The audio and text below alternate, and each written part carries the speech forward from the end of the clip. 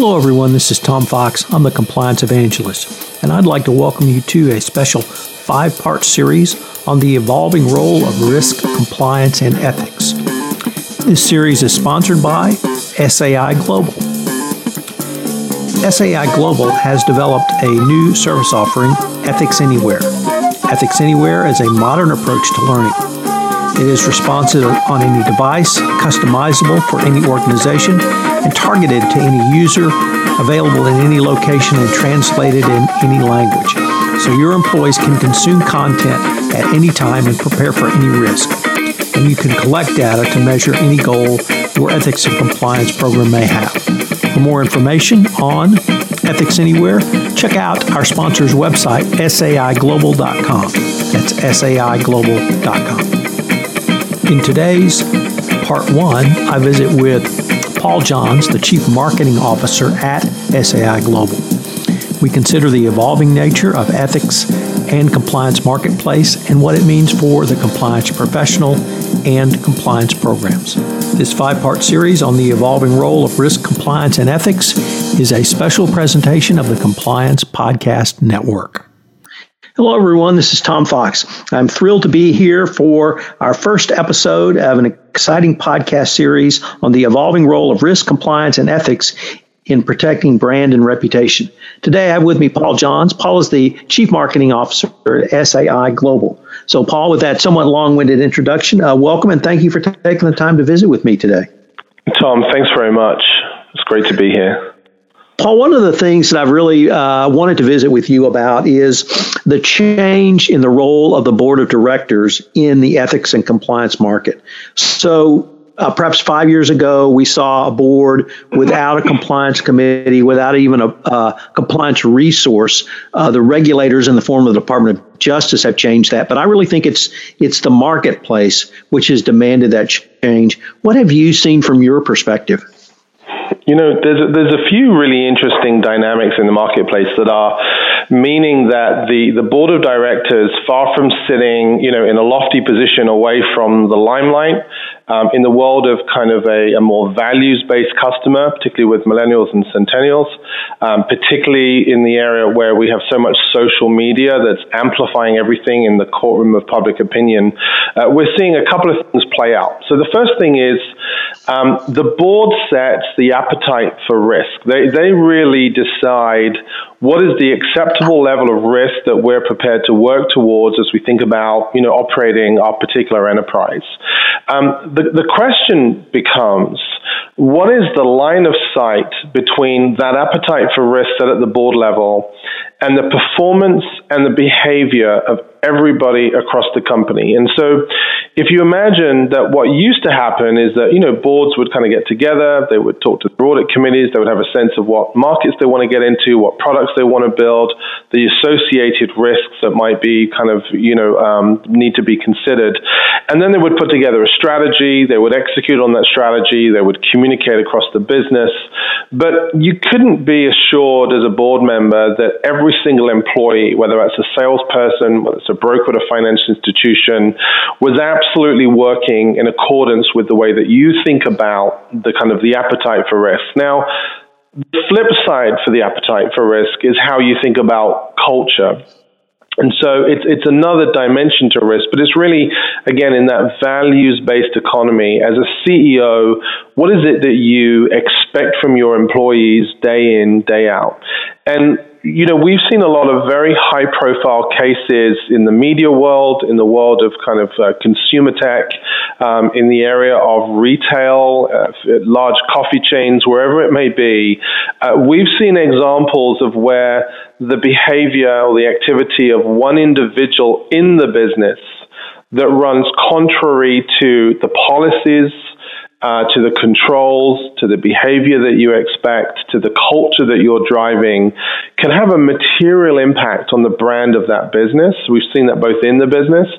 We've also had examples, of course, where very senior members of the board themselves are operating contrary to the way that those risks and that appetite for risk has been kind of laid out. So I suppose what I'm seeing, it's not that members of the board haven't always laid out the appetite for risk. It's not that they haven't always thought about what that audit committee looks like and had one eye on the policies, or has everyone in the business taken their code of conduct, would be the kind of thing that a chief human resources officer might report up to the board. But there's a kind of there's something that's more porous today than it's ever been. I think that enterprises work out loud. I think their brands, live out in a public domain. And I think the realization today, and I think what feels very different in the years that I've been working in this market, is that as a member of the board, you're much more aware that corporate statement that you put up on your website, that can't be the poster that everyone works towards and then you just, fire and forget. You have to make sure that everybody is living and breathing the values and the behavior that you've laid out. Because if not, then of course what we've seen is the very material impact. And it's not the cost that you might have that's direct, the cost of non-compliance, a particular penalty, as crippling as that can feel. What we see is that those costs are immaterial compared to the reputational damage that you'll suffer. Certainly what we see is, younger customers, and it's a bit of a generalization, but certainly our data tells us that, again, millennials in particular, certainly for centennials, they vote with their wallets as well. So, they spend a lot more time thinking about the brands they want to do business with.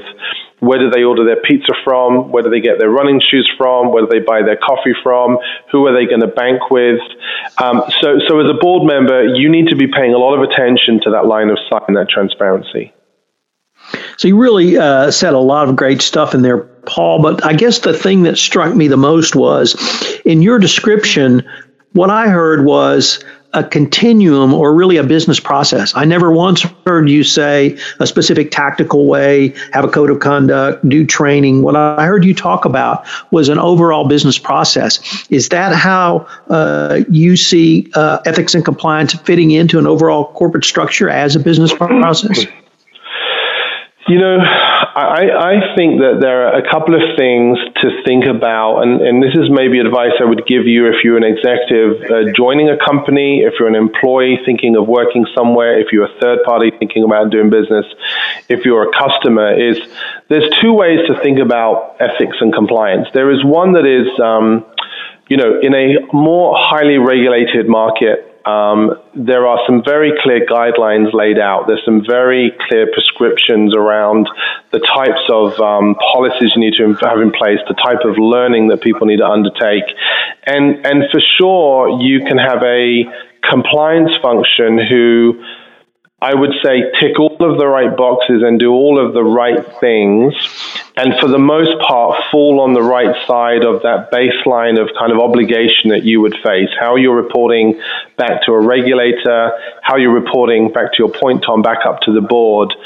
What I look for is a more of a kind of holistic risk function that is much more proactive. So, for example, one of the questions I ask risk professionals is, which of your own KPIs, the measures of your success, are to do with things like influencing upcoming rule changes that might impact your ability to innovate in new markets?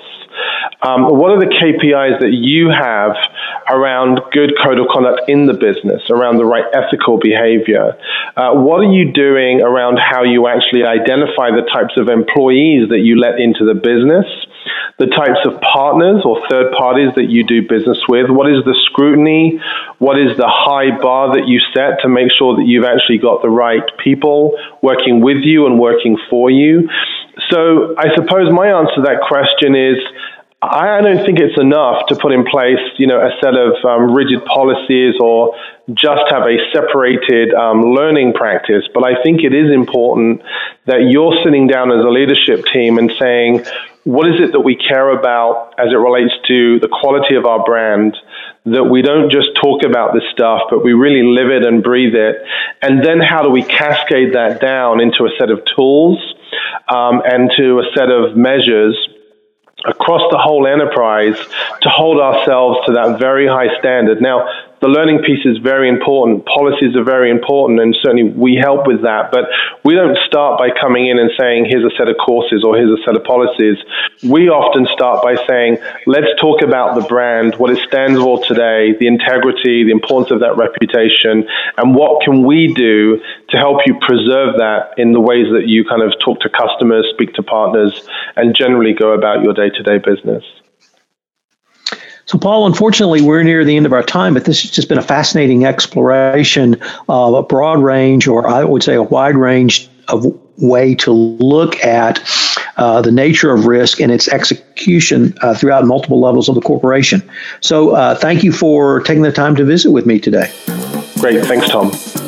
Hello, everyone. This is Tom Fox again. I hope you've enjoyed this episode in our five-part exploration of the evolving role of risk, compliance, and ethics. I hope you will check out the SAI Global website to learn about Ethics Anywhere. This five-part podcast series has been a special presentation of the Compliance Podcast Network.